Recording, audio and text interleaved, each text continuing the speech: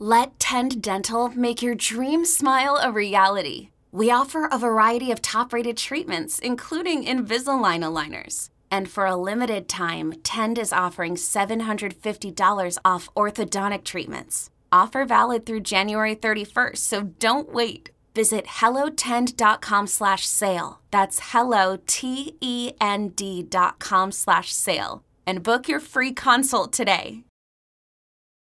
What's up, fam? This is Jay, letting you know that Push Black has a new podcast called State of Criminal Justice. Every week, State of Criminal Justice digs into the most important events happening right now in the legal system. Listen, the future of our community depends on us understanding how injustice systematically operates in this country. State of Criminal Justice is here to ensure you're always up to date on how institutional racism is impacting Black people nationwide. State of Criminal Justice is produced by Push Black. You can catch it on our Push Black YouTube channel, Apple Podcasts, or anywhere you listen to podcasts. Thanks for the support. Peace.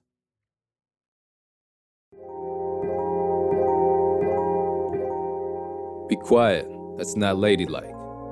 You look great. Have you lost weight? Don't stay out in the sun. You'll get too dark. These are some of the sayings that, for generations, have been casually tossed around in the Black community. But words matter, and phrases like this can determine whether we embrace our Blackness or hate it. I'm Jay from Push Black, and you're tuned in to Black History Year. Anti-Blackness doesn't discriminate. It's everywhere. It's in the schools, in the media, and sometimes even in the things we say. It may seem inconsequential how we use words, but they do have power. Often, without realizing it, we send messages filled with anti-Blackness that the most impressionable of us especially internalize. I'm talking about our children. And these messages have led to rampant colorism and anti-Blackness in the community, often instilled in us from a young age. In order for white supremacy to work, we have to hate ourselves. Anti-Blackness within our own community is a curse that's been plaguing our people for generations, but it's also a cycle that we can break. We got Farah Jones with us today to help unpack these problematic phrases. Farah is a writer, editor, and educator. A former middle and high school teacher, they currently write for various publications and present workshops and trainings around the country, focusing on racial and gender justice and community building. It's a great conversation, and I'm excited for you all to hear. First, though, let's listen to a story about the harm caused through anti-Black messages.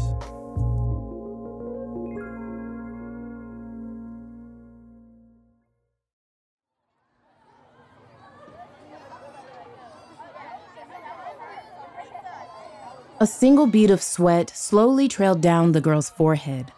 Her focused eyes searched for something she couldn't find.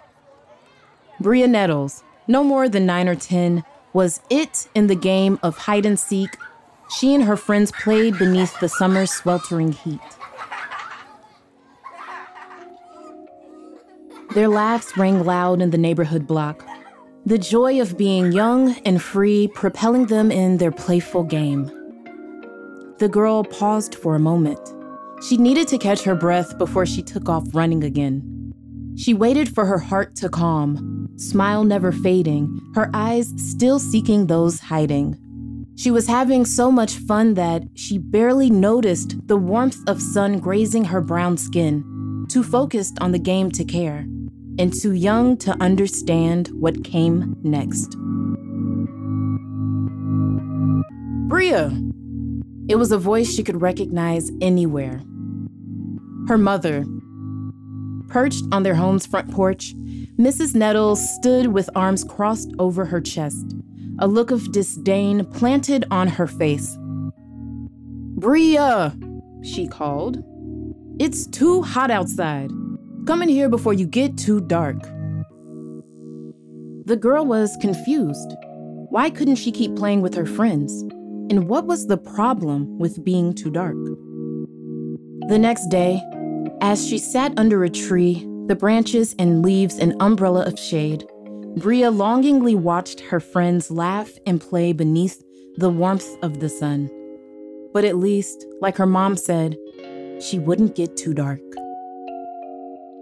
While this is a fictional story of a Black girl implicitly taught to hate the skin she's in, it's a reality too many Black people learn and carry with them for the rest of their lives.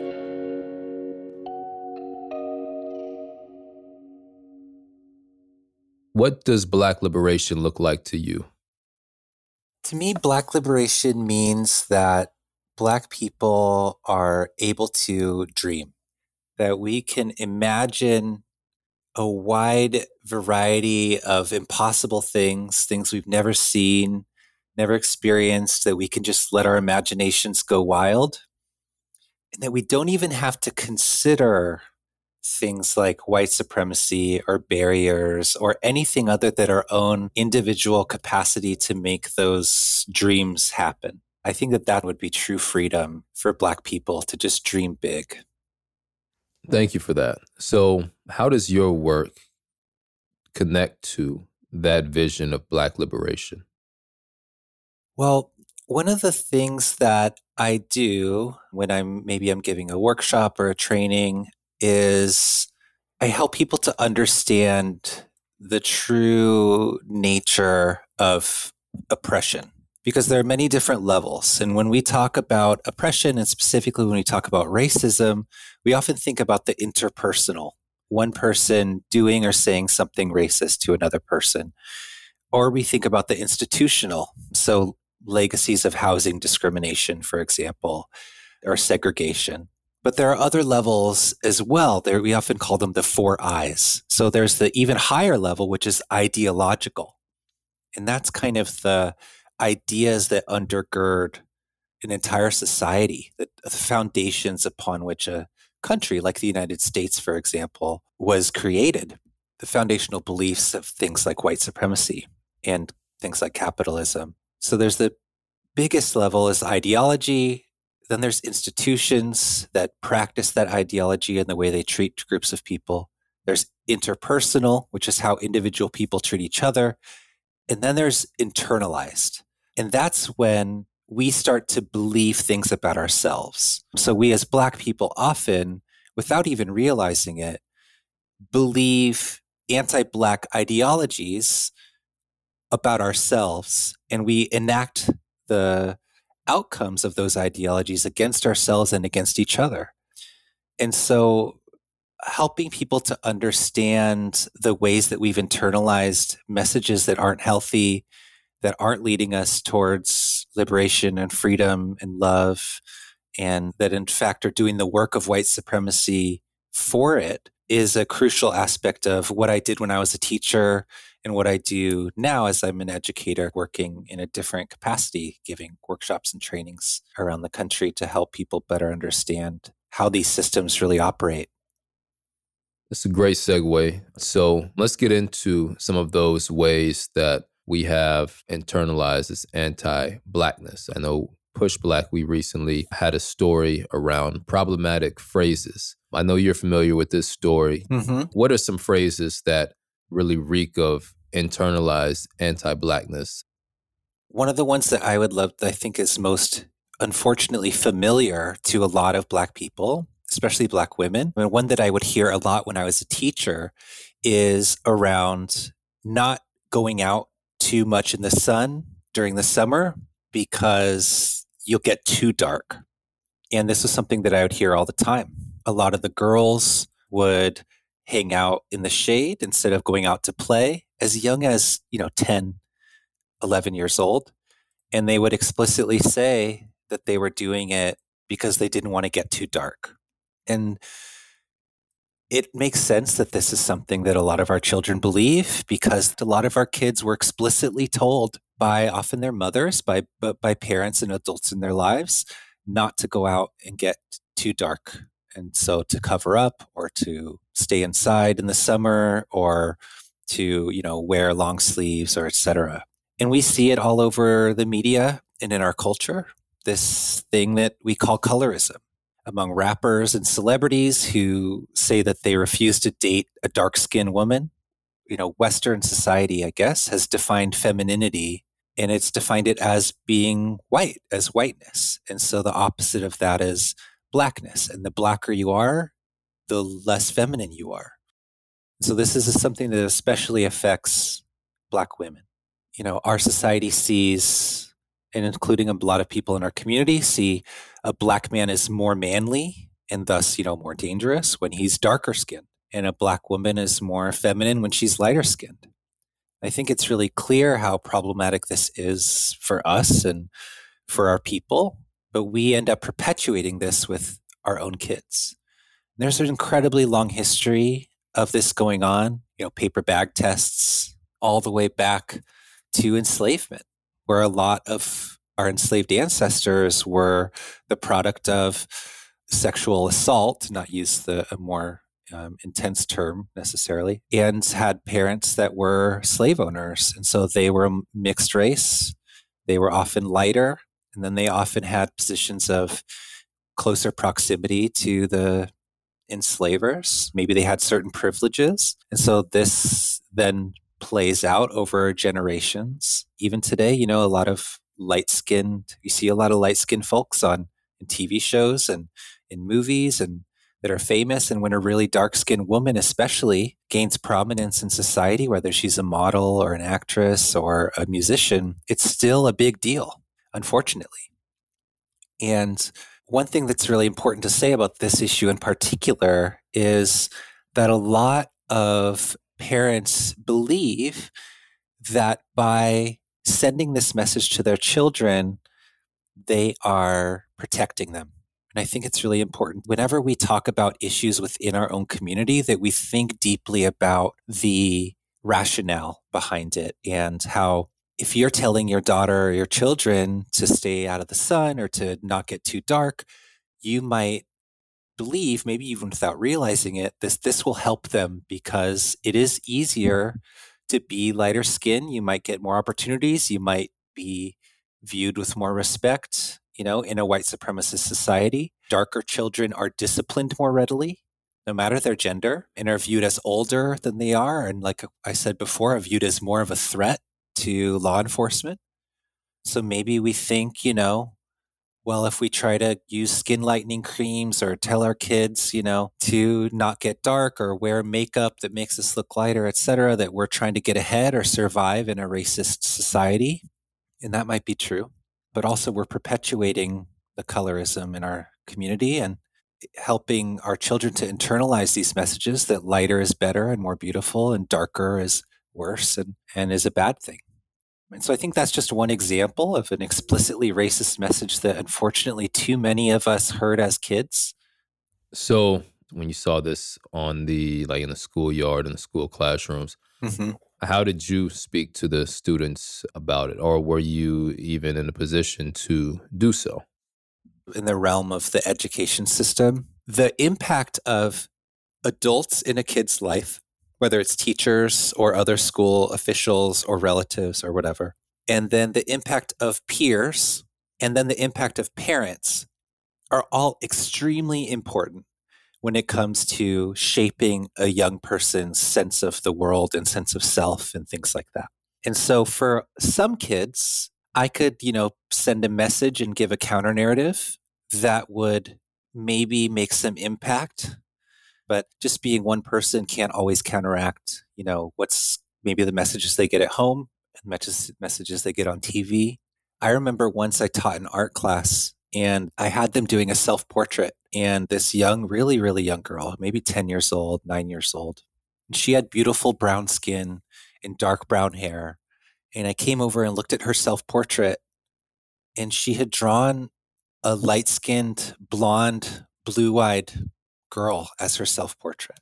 And I know we've all heard of, the doll tests, and it's heartbreaking to think that is still happening in the same way to our kids today. And I asked her about it, and I was like, oh, this is interesting. And she really didn't even understand herself why she had drawn the self-portrait that way. But she wanted to look beautiful. And that was the only way that she understood that could happen, was if she had been completely different than how she was. And so when the messages are that deeply internalized, wherever they got them, as a teacher, I can do my best to push against it and to give alternative messages and to intentionally incorporate that in the teaching that I do. But I really think it has to start at home, and it has to start young, and it has to be modeled by the parents and the important adults in the child's life from an early age. Yeah, I think that's a great point. Someone with young kids and seeing what the influences are both in the house and outside. I've seen how their peers display something similar to what you said in terms of self-portraits. And I do believe a lot of this comes from the media. Even when you look at kids programming, we're sending a certain message. Can you name a show in which a Black family is the main characters and it's a light-skinned father with a dark-skinned mother? I can maybe think of one example. I just feel like that is an example of how the media very subtly and probably unintentionally normalizes this ideology, this colorist ideas that, like, even when it's not being explicit, I'm not talking about like music videos or, movies, but just like general TV and kids it's rare. I think that even though maybe this isn't the one to mention right now, but the Little Bill, maybe Cosby animated kids show, had a dark-skinned mother and a light-skinned father, I think. But I think that's the only example that I can think of. Yeah, there's not many out there for sure. And obviously there's not even many shows that have just Black families and Black communities. So kids are seeing images of Blackness that are intended to appeal to someone else. There's shows, there's books that I believe aren't even necessarily intended to enrich Black folks. It's like they're using Black representation to get that additional Black audience, but everyone you see around them is white. Or, as you mentioned, there's a level of colorism that goes into it because of who's producing these shows. So in order to make the mainstream audience comfortable with this type of media, the representation can't be too Black. And I think the effect of that is how we view ourselves, how the kids will view themselves as, okay, well, you can be Black, but you can expect to just exist in this white space, or you can expect to look at something outside of yourself as a standard of beauty. I've definitely noticed how it takes a lot to be selective around what the kids consume and how that impacts their view of themselves. It's a constant battle. I think something that is crucial that I'm not sure I got into deeply enough is really, I think, not only has to deal with the media that we give our kids, the books we read them, or the messages we explicitly send them, but it also has to do with modeling.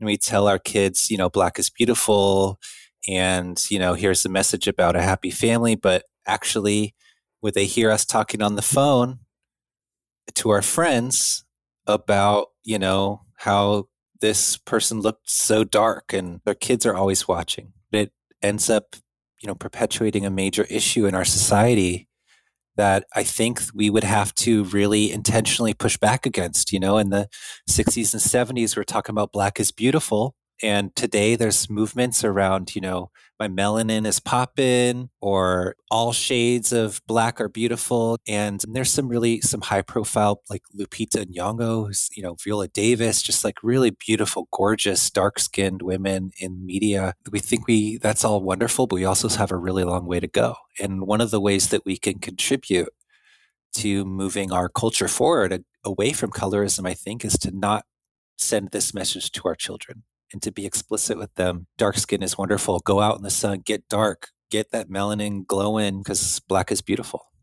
Thank you for that. I tell my daughters that the sun loves our skin. We can stay out in the sun longer. The sun is kissing your skin, or your skin is, the color of the fertile earth. There's life there. Like things like that, I think, resonate with kids, which I think comes into this idea of self-defining and self-determination, and us taking a stand on what we value. So this is a big subject. I know we could probably do a whole episode just on this, a whole podcast series probably just on this topic. But we have another phrase that we want to put out here.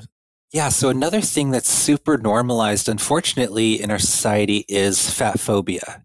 So what that is essentially just a general disgust with, dislike of, or aversion to having body fat on our bodies, to appearing to be fat or overweight or obese. So something that's so common that a lot of people hear is, you look great, have you lost weight?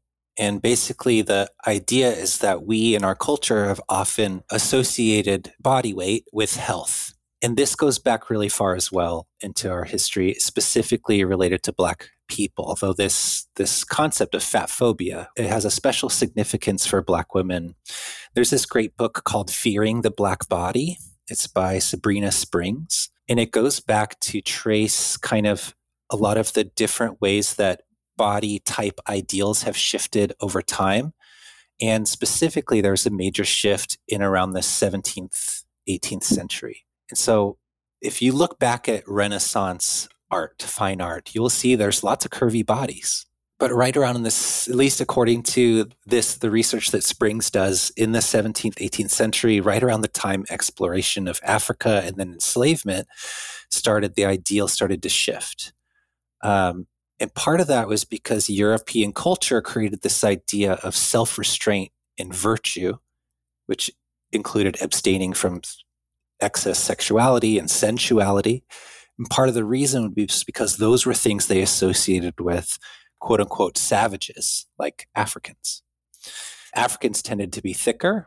There's a tiny bit of evidence that this could be because of racial differences, but there's more evidence that it's because of cultural ones, that they just didn't have as many hangups about enjoying things like food and, sex and, dance and, sensual things. And so fatness is perceived as something that is inherently bad because under the system of white supremacy, blackness is inherently bad. Yes. White culture developed this ideal of thinness that they associated with femininity, associated with self-restraint and virtue and morality, seemingly to contrast whiteness with blackness. And one of the major goals of this is to better justify enslavement. The more you can create this image of the other, the more you can dehumanize a people, the easier it is to enslave them, to treat them terribly. Because you see them as less than human, it's not morally as wrong to do. Today it's shifting again. I don't think it's a coincidence that Black culture has made more and more inroads into mainstream culture, and hip hop has become pop music, that now the trend, the ideal body is extreme curves, to the degree that cosmetic surgery is a booming industry. And, white women are, or not just women, but injecting filler into their lips and slightly darkening their skin to try and appropriate the changing ideal. So there's always shifts in how body image works, but the legacy of the history of fat phobia connected with racism and enslavement still affects us today.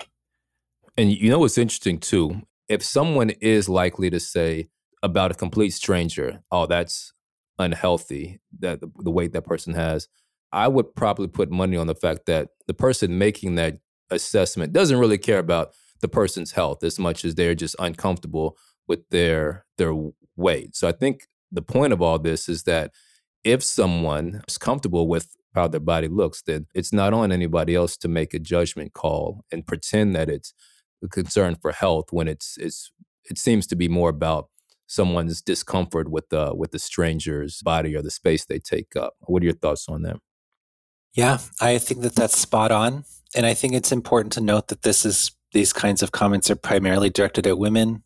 And I think that we have to think about the layer of sexism that's added into that, about how are women supposed to be, how are women supposed to live and express themselves and have their bodies. And I think there's a really complex discussion here about health and about public health and social good and messages to young people and older people. It's in our best interest to really look into the nuance and think deeply about the impacts of different messages and to find out as close as we can what is the truth, essentially. We have another phrase that we want to put out here. There's one around being ladylike? What's the exact phrase? The primary one that, again, a lot of Black youth hear, especially Black girls, is just to be quiet. That there's a stereotype of Black people in general, specifically Black children, that they are too loud, too rambunctious, too much energy and excitement. But it has a special character for young Black girls because of the association of quietness and respectability with their gender. That's interesting because from what I understand, Black folks are more likely to encourage our kids to be quiet, especially if like we're out in public, to be quiet. If you're at the doctor's office, tell the kid to be quiet. Whereas I believe white folks are more likely to encourage their kids to ask questions, to speak up, maybe less likely to discipline them when it comes to having a certain tone or volume out in public. Based on the work you've done on this, what are the historical connections between Black folks encouraging, our kids and ourselves to be quiet compared to white folks or those of other races? Yeah, I think that there's two major elements when you're looking at this issue. One is the historical, but another one is the practical, which I'd like to talk about as well.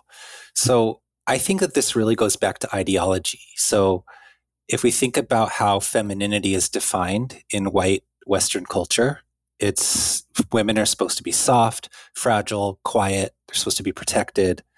For, many, many years, women were kept in the home, white women, out of power, couldn't go out without a male escort. They're supposed to just be nurturing mothers who cook and clean and control the home, and that's it. And that's the ideal. That's kind of how they defined womanhood and femininity. And of course, we know, and Sojourner Truth made it really clear that this was not the experience of Black women. Black women were then traditionally defined as much as possible as the opposite of white women, because that's one of the best ways you can dehumanize people. You can make them as other as possible. So Black women work outside the home. They're bigger, they're stronger, they're more dangerous, they're more sexually promiscuous. There's been decades of hand-wringing about Black families and unmarried Black women. And of course, they're louder. It's a crucial element of how our culture and society has defined white womanhood and Black womanhood, and in a larger scale, just whiteness and Blackness as oppositional. And so when we tell our girls to be ladylike, we have to ask, what does being a lady mean? Whose definition of lady or feminine are we basing that on? And when we tell our girls to be quiet and small and safe, telling them to be more like white girls, we're to some degree denying our own culture, and we are trying to get them to assimilate instead of be themselves. I think that if we decided to, we could redefine femininity within our own culture and society. We could define femininity as strong and powerful, but we could define femininity as speaking truth to power, being loud and powerful in defense of and in support of your community. Fighting for justice out of deep love for one's family and community could be considered the most feminine thing a woman could do, if we decided as a community that that's how we wanted to define femininity. But right now, a lot of us have this definition of what it means to be a lady that's backed up by white culture, and we tend to assimilate into that. And that's why I wanted to point out the practical aspect of it as well as the historical, is that we want to protect our young people. The louder Black kid in the store or in school they get disciplined more, right? In the store, if a Black child is throwing a tantrum, the white people around look, oh, it's a bad mother. It must be part of their culture. This is why Black, people are lesser than, right? Whereas if a white kid is in a store having a tantrum, it's like, oh, that kid must be upset today, right? So there's this whole layer of the white gaze and how we want to try and, a lot of people tell their kids to behave in public and make sure that they're always extremely well kept in terms of their clothes and they're washed, and whereas some white kids often can run around being dirty or disheveled, and it doesn't reflect poorly on white people as a whole. But we know that if our kids are acting up, it reflects poorly on Black people as a whole. So there's a lot of pressure. There are practical reasons why we do this. But the implications of doing it are that we're, assimilating into a culture that was not designed for our empowerment. And then if we look even historically back to Africa, a lot of, pre-colonial cultures, there's matriarchies, there's, women who are leaders, who are warriors, and there's a lot of different ways that people organized families and power dynamics and all that stuff. And so we want to empower them to use their voices and make big moves in the world instead of being small and quiet. That's real. And just want to throw another notion out there too when it comes to Black boys specifically. I know that there's always been this protective function that you mentioned that dates back to slavery for sure. Like if Black men, if they spoke out or stood up, they were made examples of in the most extreme ways. And that sort of encourage, older folks in the communities and the enslaved communities to downplay a lot of elements of Black boyhood, encouraging Black boys to not speak out and not go against the grain, which I think carries on to this day. Even, I've had that experience as well. Don't want to speak up about this, that, because of the implication that violence awaits you on the other side. There's a great book by Dr. Joy DeGruy called Post-Traumatic Slave Syndrome that tracks a lot of aspects of Black culture, like what you just mentioned, can be traced back to the kind of practical survival strategies that we've had to employ for centuries just to, not be, like you said, like violently faced with opposition to being ourselves or being full human beings. And so I think that there's a really long, deep history there. And it's not, like you said, it's not just about Black girls either. It's about all of us. That is a good read. I encourage everyone to take a look at that book. Well, thank you for your time and your insight and your work on this, Farah. Appreciate having you on the podcast today. And I think that, these three phrases are widespread enough for us of all to have heard at least one of these in some way. So it's helpful to hear about the history and the implications of those as we try to find ways to define ourselves, find ways to practice self-determination, and really figure out how we want to live as Black folks in the world, what rules we want to live by, what we want to value in order to move towards a liberated space. So, Farah, I appreciate you coming on. Is there any final words you want to share with our audience about any of what we've discussed? Yeah, thank you so much for having me. I think that if we could think about these phrases and see if we can challenge them or eliminate them from the ways that we speak, especially around young people, that would be huge. I think that it's important to recognize that one of the ultimate goals of white supremacy is internalized self-hatred among Black people. And so I think the antidote to that is to, as explicitly as possible, teach self-love, love for community, and to explicitly provide counter-narratives. So if we can start with ourselves and think about the messages that we've internalized about what it means to be Black, that by modeling Black self-love in our own selves and the way we treat each other and our families, that actually can have a huge impact on the young people in our lives. More than just don't say this phrase. It's more about how do you practice and live out Black self-love in your life, because that will get passed on to your kids and to young people in your life and everyone else that is around you and witnesses you. And so I would say that's what I would love to the message I would love to send to listeners is to love yourself as a Black person, and that will radiate out to everyone else in your life as well.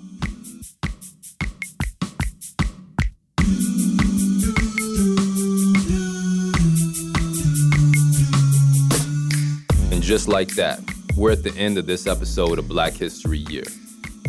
This podcast is produced by Push Black, the nation's largest nonprofit Black media company.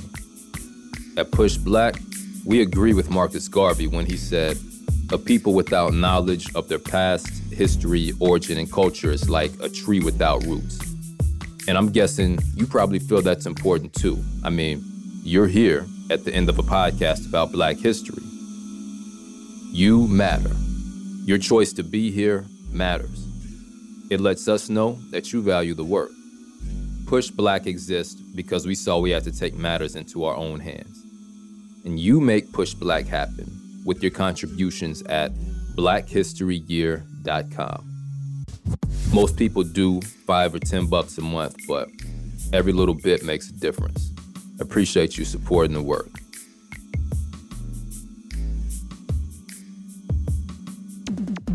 The Black History Year production team includes Tariq Alani, Patrick Sanders, Leslie Taylor Grover, William Anderson, Jerea Bradley, Brooke Brown, Siobhan Chapman, Tabitha Jacobs, Ebony Jones, Brianna Lambach, Courtney Morgan, Zane Murdoch, Aquia Tay, Tasha Taylor, and Darren Wallace. Producing the podcast, we have Sydney Smith and Sasha Kai Parker, who also edits the show. And Black History Year's executive producer is Julian Walker, and I'm Jay from Push Black. Peace.